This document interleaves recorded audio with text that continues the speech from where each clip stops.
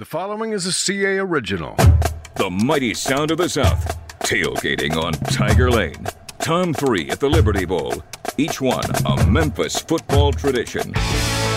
This is the Tiger Football Podcast.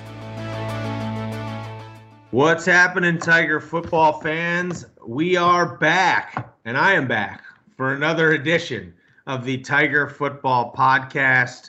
I'm Mark Giannotto, commercial appeal sports columnist. I'm joined by Evan Barnes, our Tiger football beat writer, coming off of bye week, off week, whatever you want to call it, for the Tigers after that disappointing loss to UCF on the road a couple weeks ago. The Tigers with a big matchup, a top 25 team coming into the Liberty Bowl, or at least a top 25 team according to the AP and coaches poll. Not necessarily the college football playoff poll, but SMU returns to the Liberty Bowl almost exactly, Evan, 2 years after SMU played at the Liberty Bowl, a sold-out Liberty Bowl on the day College Game Day came to Memphis. Lots happened in those 2 years. Different coach, a pandemic, and now a season for Memphis football that feels like it's, teetering on the edge of, obviously already it's been they've suffered some significant setbacks here, but they are in danger of falling below 500 for the first time in, I believe, 6 years. Or maybe longer. 2013, so that's 8 years. 8 years. They're in danger of falling below 500 for the first time in 8 years. Very interesting situation the Tigers find themselves in. Evan, first of all, thanks for holding down the fort the past couple weeks as I adjusted to life with another kid. We didn't just adjust. I think we actually kind of thrived a little bit. We had some fun on here. We had some fun. Jason held it down really well. We kept the good chemistry going. Obviously, your seat is a great seat. We can't fill your shoes, but we did some running in our own shoes. So we had a ball. But I'm glad that you're back. I'm glad that you are now enjoying your second arrival, your second child. So congratulations, officially on here. Appreciate that. So let's go to the football, because I think this game is really interesting.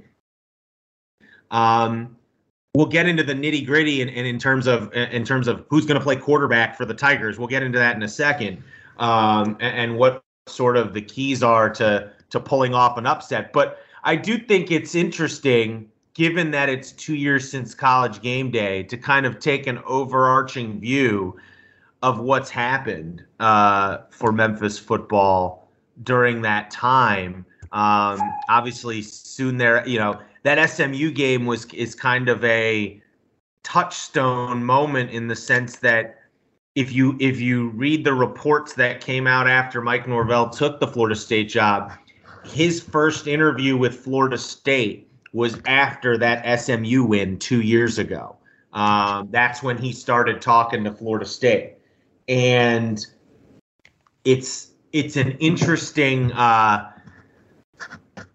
point in time now, because, I do think there are some questions about, I think this is a game, because it's 2 years after that SMU game, where the result, especially if it doesn't go Memphis's way, is going to make you consider, okay, where has this program, where's this program gone in those 2 years? Where's it headed 2 years from now? It feels like it's a breaking point, if you will, or a point in time, a touchstone moment.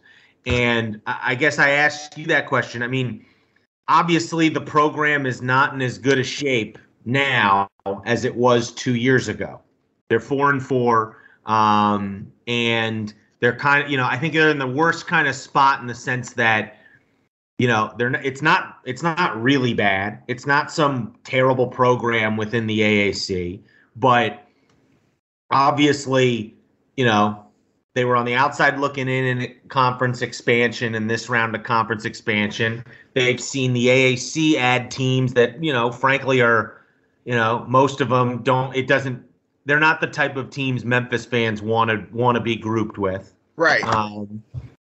And then I think you've got some questions about, can this coaching staff get it done at the level the past two coaching staffs have gotten it done? I'm not saying they can't. I'm just saying that, when you're sitting at 4-4 and, frankly, in two of your last four games, you're going to be an underdog, including this one. People have gotten used to winning around here and winning big. And I guess I would ask you, Evan, I mean, how would you describe the state of the Memphis football program at this moment in time? I think right now I'd say it's probably on shaky ground. I think that right now you're looking at a program that 2 years ago we would have said, hey, the sky is the limit. Everything is going well. There's a talk about maybe getting to the Cotton Bowl and everything else. But you look at where the program is now. I mean, you just look at who's left. As I wrote this week, look at some of the transfers. You look at kind of how the product on the field has changed from being an offense that was really exciting and fun to see to an offense that the program felt cutting edge in a lot of ways. Yeah, definitely. Especially on offense. Yeah, the offense was basically the emblematic of a team that was exciting and fun. And now you see a team that's not so exciting. The offense kind of reflects it now. It's a very predictable, yes, you got some some sizzle, some pop, but you don't really have a team that is, must see in the sense of, hey, what's Memphis going to do next to light up the scoreboard, or what playmaker besides Calvin Austin is going to just dazzle you in a way? Because that was the other thing. Memphis had a ton of playmakers on that 2019 team. This year, we've gotten used to Calvin Austin. You've seen Sean Dykes. You've seen, J.J. Russell, but you don't see the wide number of playmakers. And also, you look at Ryan. Things have changed with access with Ryan Suefield. I mean, 2 years ago, this again pre-pandemic, we'd be able to watch practice and stick to what Mike Norvell's rules are. Now, different rules under Ryan Suefield. We're not able to see practice anymore. It's just a little bit more. We're on Zoom. He's closed off the program in here, and I would say in Ryan's defense, he's operating much more like most college football coaches operate. Like Mike Norvell, to his credit, went against the grain in terms of access to his program. What Ryan's doing is honestly more in line with what most college football how they operate now. I don't agree with it, but at the same time, I don't necessarily think he's doing anything out of the ordinary in terms of access to the program. No, I think that's fair. That's fair to bring up too. I think now, but with everything else that's going on, it's just one more thing that's like, okay, things have changed. And if you look on the field right now, we're looking at a Memphis team that's 4-4 for the first time in 3 years. You're looking at a team that right now probably has to win, it's probably going to go into its last game of the season needing to win to get to a bowl game. And you got a bunch of injuries that are affecting the program. So it's just like you wonder kind of like what's going to happen these next 4 games. But if you look ahead to next year, you see the number of seniors on this team who are going to be either fifth-year seniors or redshirt seniors. And you kind of wonder, like, where are those guys going to be? So I think right now, as you mentioned, if the game 2 years ago was kind of a high point in the touchstone for where the program had risen to, this game could be a case of like how things could go the rest of November in a sense, because you mentioned SMU's a tough game. Houston's a tough game. Even ECU and Tulane aren't necessarily gimmies. So this team's shown there's no gimmies left. There's no such thing as a gimme for this team at this point. So even though they should beat Tulane and ECU, you can't just pencil it in there. No. And I think that's kind of why, like, my point was the SMU game, I think now is going to be kind of an interesting moment to see where does this team go? Because if they lose, they'll be under 500. And you wonder what's going to happen for maybe the crowd from Memphis ECU next week, or how interested people are going to be when basketball season starts. So I think you made the good point that 2 years ago, that game was a high point. This game is going to be a kind of another crossroads where what could happen for the rest of this season, if you will. Yeah. Yeah, no, and because it's interesting when you can look at it two ways. One, when Ryan got this job, one of the main reasons he got the job and one of his main sort of points he made when he got the job was he's here to keep this thing rolling. And obviously it's not rolling the way it was 2 years ago. At the same time, the level of success Memphis had continually there for, making the AAC championship game, 3 years in a row? Right. Winning 10 games 2 out of 3 years. Like, ultimately, it was the greatest run in program history.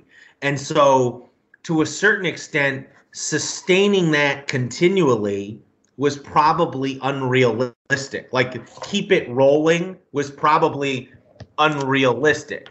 The question is, and I don't know if we don't have an answer to it yet, is can Silverfield get it rolling again?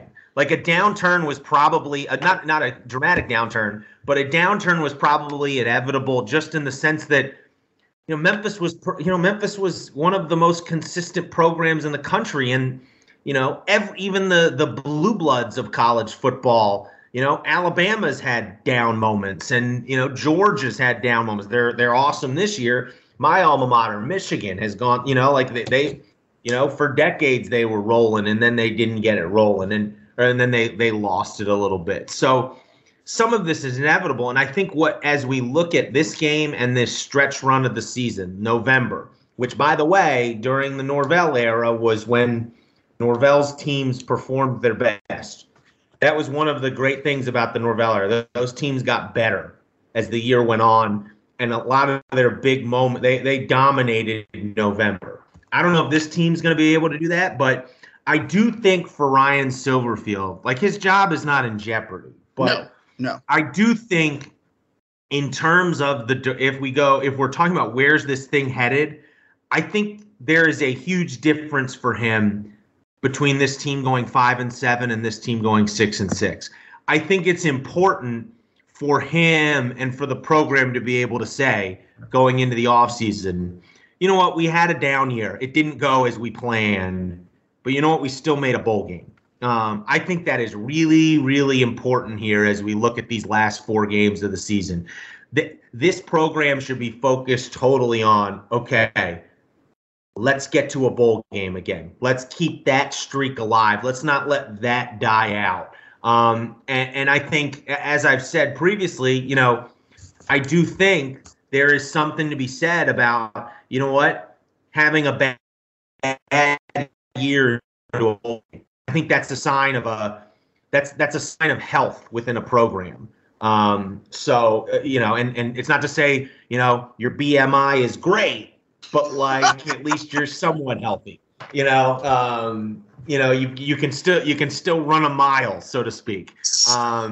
And so I think that's how you need to look at this last stretch of the season, is that, because I think if you don't make a bowl, well, that's when we're really talking about next. If this team goes 5-7, I think you're talking about Ryan Silverfield going into next year with a decent amount of pressure on him to kind of prove, like, hey, I can get this thing rolling again. And I know it's just one game, but it would likely mean, frankly, you lost another game that, fans feel like you should win if you go 5-7. Whereas if you go 6-6 and let's say you're competitive with SMU and Houston, but ultimately lose, you go 6-6.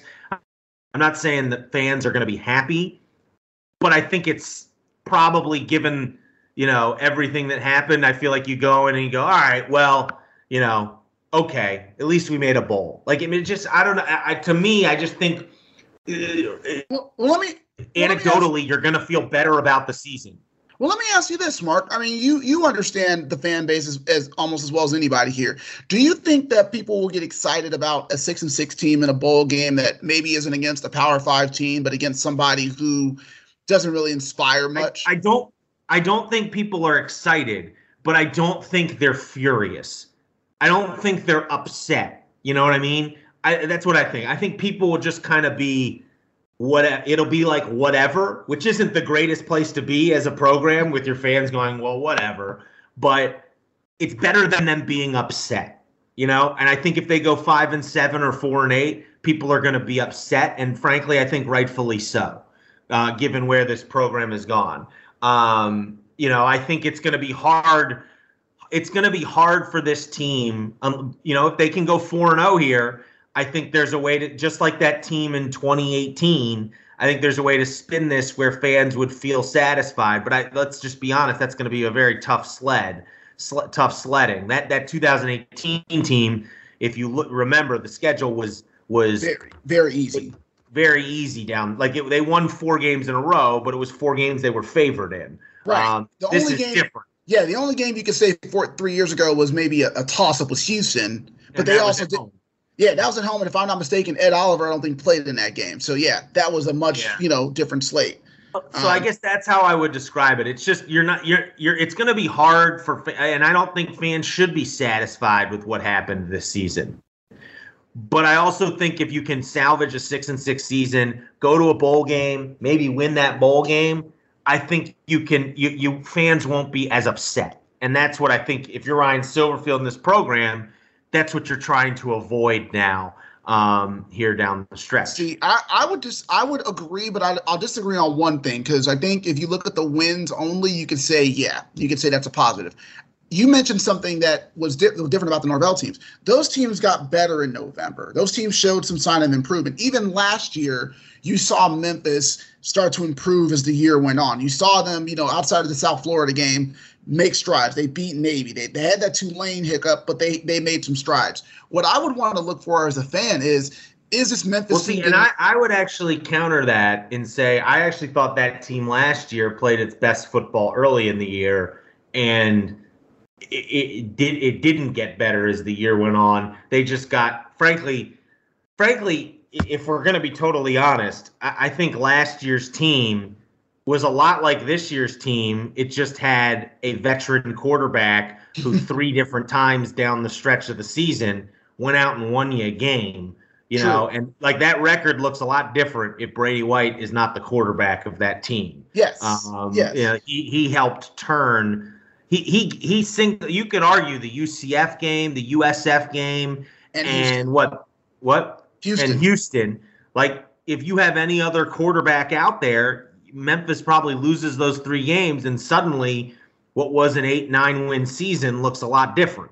Right. So let's go on that. To your point, I agree with you. I think the feeling the last taste people have in their mouths about a season matters. And if this team's stumbling down the stretch and continues kind of this uneven play that they've had recently, that's going to be trouble. Now, if we look more, that's more of the macro level. If we look micro, I think a big part of how this month goes is who's going to be the quarterback, because Peter Parrish obviously made his debut 2 weeks ago against UCF.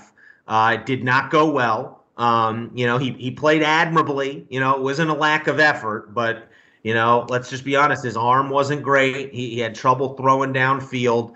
The game plan was flawed. For whatever reason, he was throwing the ball 50 times. And the running backs were not running the ball very much. I think Brandon Thomas had 5-6 carries. 5 carries. 5 carries. He does have some capabilities with his feet, Peter Parrish, but I think obviously to me, I think 6-6 is going to be difficult if Peter Parrish is the quarterback over the next month. So, Evan, I ask you, what are the vibes you are getting about Seth Hennigan's health? Is he going to be available against SMU? Do you feel like, if he's not available against SMU, do you think he's close? What's the status of the quarterback position right now for Memphis? So from talking to Ryan Silverfield, basically, and of course, Ryan was obviously, going to say enough, but not plenty. He did say, though, that Seth Hennigan has not gone through a practice 100% yet. So this is as of Monday. Correct? As of Monday. Now, they did not practice on Tuesday because that was the day off for Election Day. My understanding of that. So as of right, again, we're recording this on Wednesday. We'll see what happens with Seth Hennigan at practice. But as we heard, he hasn't gone through a practice 100%, and we won't know till game time how he is. And obviously, when we spoke to OC Kevin Johns, offensive coordinator, we obviously can't ask him about injuries and stuff, but basically he talked a lot about kind of what Peter Parrish would be able to do in terms of just, he's good at, he was good running the ball. They thought he was good with the zone reads and RPO, but as we discussed before we got on here, I'm not too sure that even the RPOs were a strength for Parrish in that regard. But basically they talked up Peter Parrish a lot, and granted, we couldn't ask so much about Hennigan, but if you read between the lines, they are prepared, it seems. If Hennigan can't go, Parrish will be the guy. But obviously we won't know until Saturday morning who's out there warming up with the first team. And so we will see. But it gives the impression of if Seth Hennigan plays, you have a chance of this game somewhat being respectable. If Seth Hennigan does not play, you have a chance to win it if Seth Hennigan plays. Well, let's not go that far yet. I still think SMU is a little bit better. But if Seth Hennigan doesn't play, then we're going to be looking at the media guide for probably the largest blowouts previous to 2016, because clearly Memphis has not lost often at the Liberty Bowl the last 5 years. So we'll be looking at to see how wide some of the blowouts have been, because it could be really ugly. Now, I don't want to paint SMU's good. They're not world beaters, Evan. I mean, like, they have a great offense, but that's why I think it's important Hennigan's out there, because if Hennigan's out there, you're going to score points against their defense. Yes. The problem is no. If I agree that if Parrish plays, that it's a tough road to win this game. But I think if Hennigan's out there, he's shown enough where, I think they could. I wouldn't necessarily predict them to win, but I think they have a chance. They have a chance. Yes. We'll be fair with that. I'm just saying that if Parrish is out there, based on what we saw against UCF, a team that was not good on offense, what's going to happen against an SMU team that's been lighting up the scoreboard, even though their defense statistically has not been that good, which we know SMU has had for years. They've had okay defenses to poor defenses. But we're just being honest, man. I mean, if Parrish is out there, you're in a big heap of trouble, because can you trust your defense to stop SMU enough times? No. And can you trust this offense to try to find some ways to move the ball downfield? No. So you really, like you said, this team needs Seth Hennigan to play. But I guess, again, we won't find out until Saturday morning. So we will see. Well, and if Parrish has to play, they've got to approach this differently than they did against UCF. It felt like, watching that UCF game, Evan, that Peter Parrish was running Seth Hennigan's game plan, and that made no sense. And frankly, it was.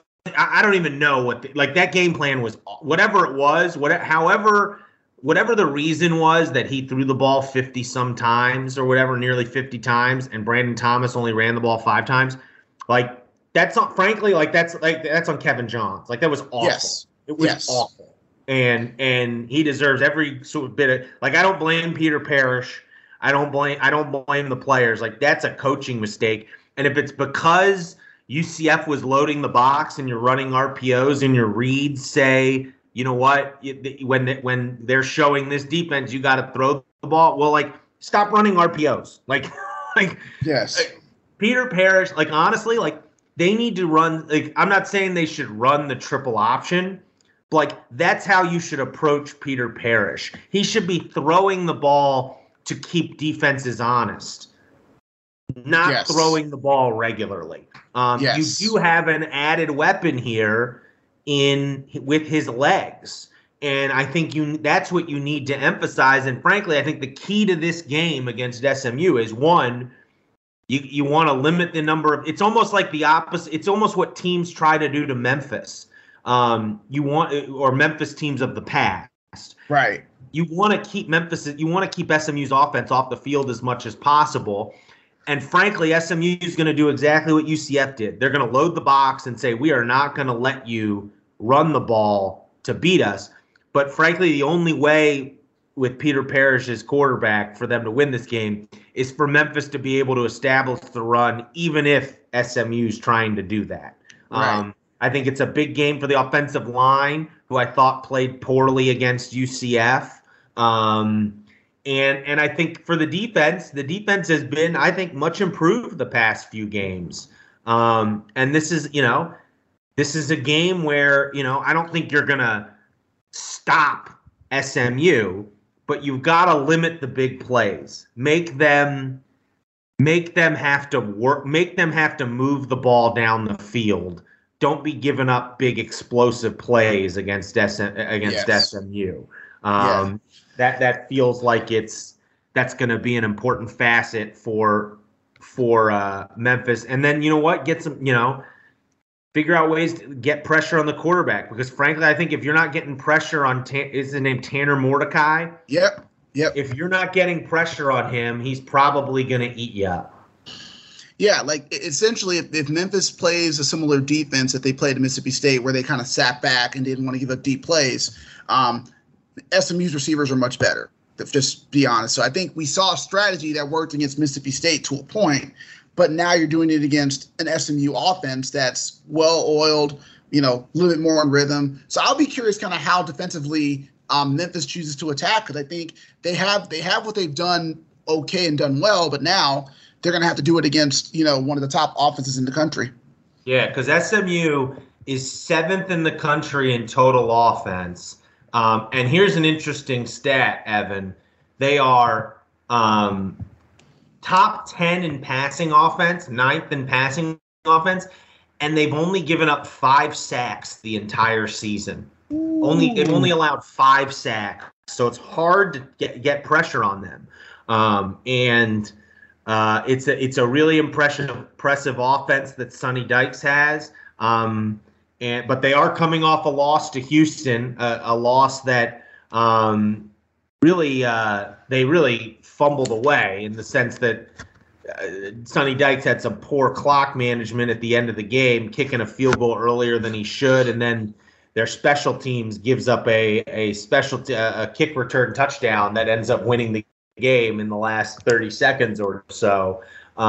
So it is it's an interesting matchup for Memphis. A matchup whether they're 5-point underdogs, something like that. I think it's been bet down a little bit. Yeah, they started at 7, I believe. Now it's probably 5.5 to 5. So it's coming down in Memphis's favor, but odds are odds. Also, Rodriguez Clark is a game time decision for Memphis as well. Yes, and I actually feel like Drake Clark might actually be more of a question than Hennigan, because Ryan Silverell told us that he did not practice last week during the open week. So we'll see what happens there. Here's a stat to watch for. I think Memphis doesn't win this game if it rushes for fewer than 200 yards. They're going to have to rush for over 200. They're going to have a monster day on the ground to win this game. That's right. I think that, to me, is a magic number. 150, 200, whatever you want to go with there. But they need to be able to run the ball in this game to win it. Yeah. And just so you know, SMU's run defense, I believe, I was looking it up when we were talking, SMU's run defense is 54th in the country, and they allowed 77 yards to Houston last week. So I think that's exactly what you kind of have to do. They've shown themselves to be a good run defense. Run defense is what they do better. Ultimately, they are probably going to try and turn the game into Peter Parrish has to use his arm to beat us if Peter Parrish is playing. Frankly, I think it's probably the same if Seth Hennigan's playing, because they are 111th in the country in pass defense. Teams have been able to throw the ball on them. I'm just not. That's why I think Memphis has a chance if Seth Hennigan plays. Yeah. I don't know if I give them much of a shot if they can win a shootout potentially if Hennigan plays and is healthy enough to throw, to look at least mostly like himself. I don't know if they can pull that off with Peter Parrish, because unfortunately, I just don't think throwing the ball is his strength. But maybe he'll be better with 2 weeks to prepare. He's not coming off his first game. And, ultimately the good news is that, whether Hennigan plays or not, we talked about the big picture of the program. You have at least established this season, no matter how this goes. Ultimately, I don't think you don't want to risk some long-term injury by playing him too early if he's not ready, because he is, he has been, when you look at this, one of the bright spots of an otherwise kind of bleh season for Memphis football. And he gives you hope that as we said, that Ryan Silverfield can get this rolling again at some point.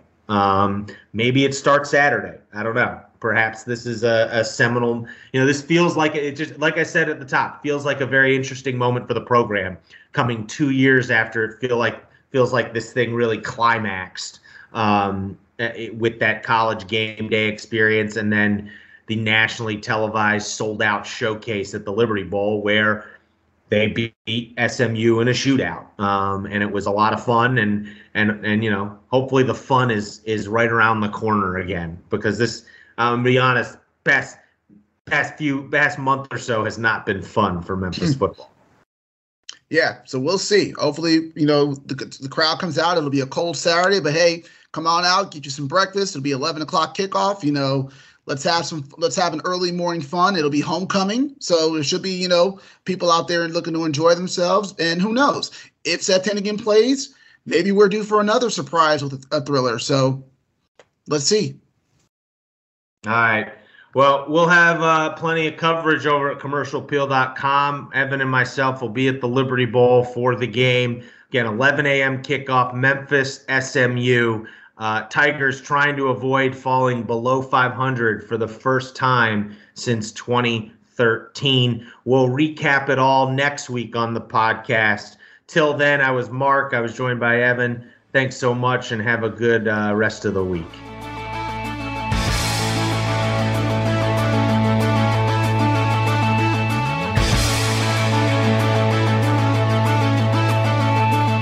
The Tiger Football Podcast is a production of the Commercial Appeal.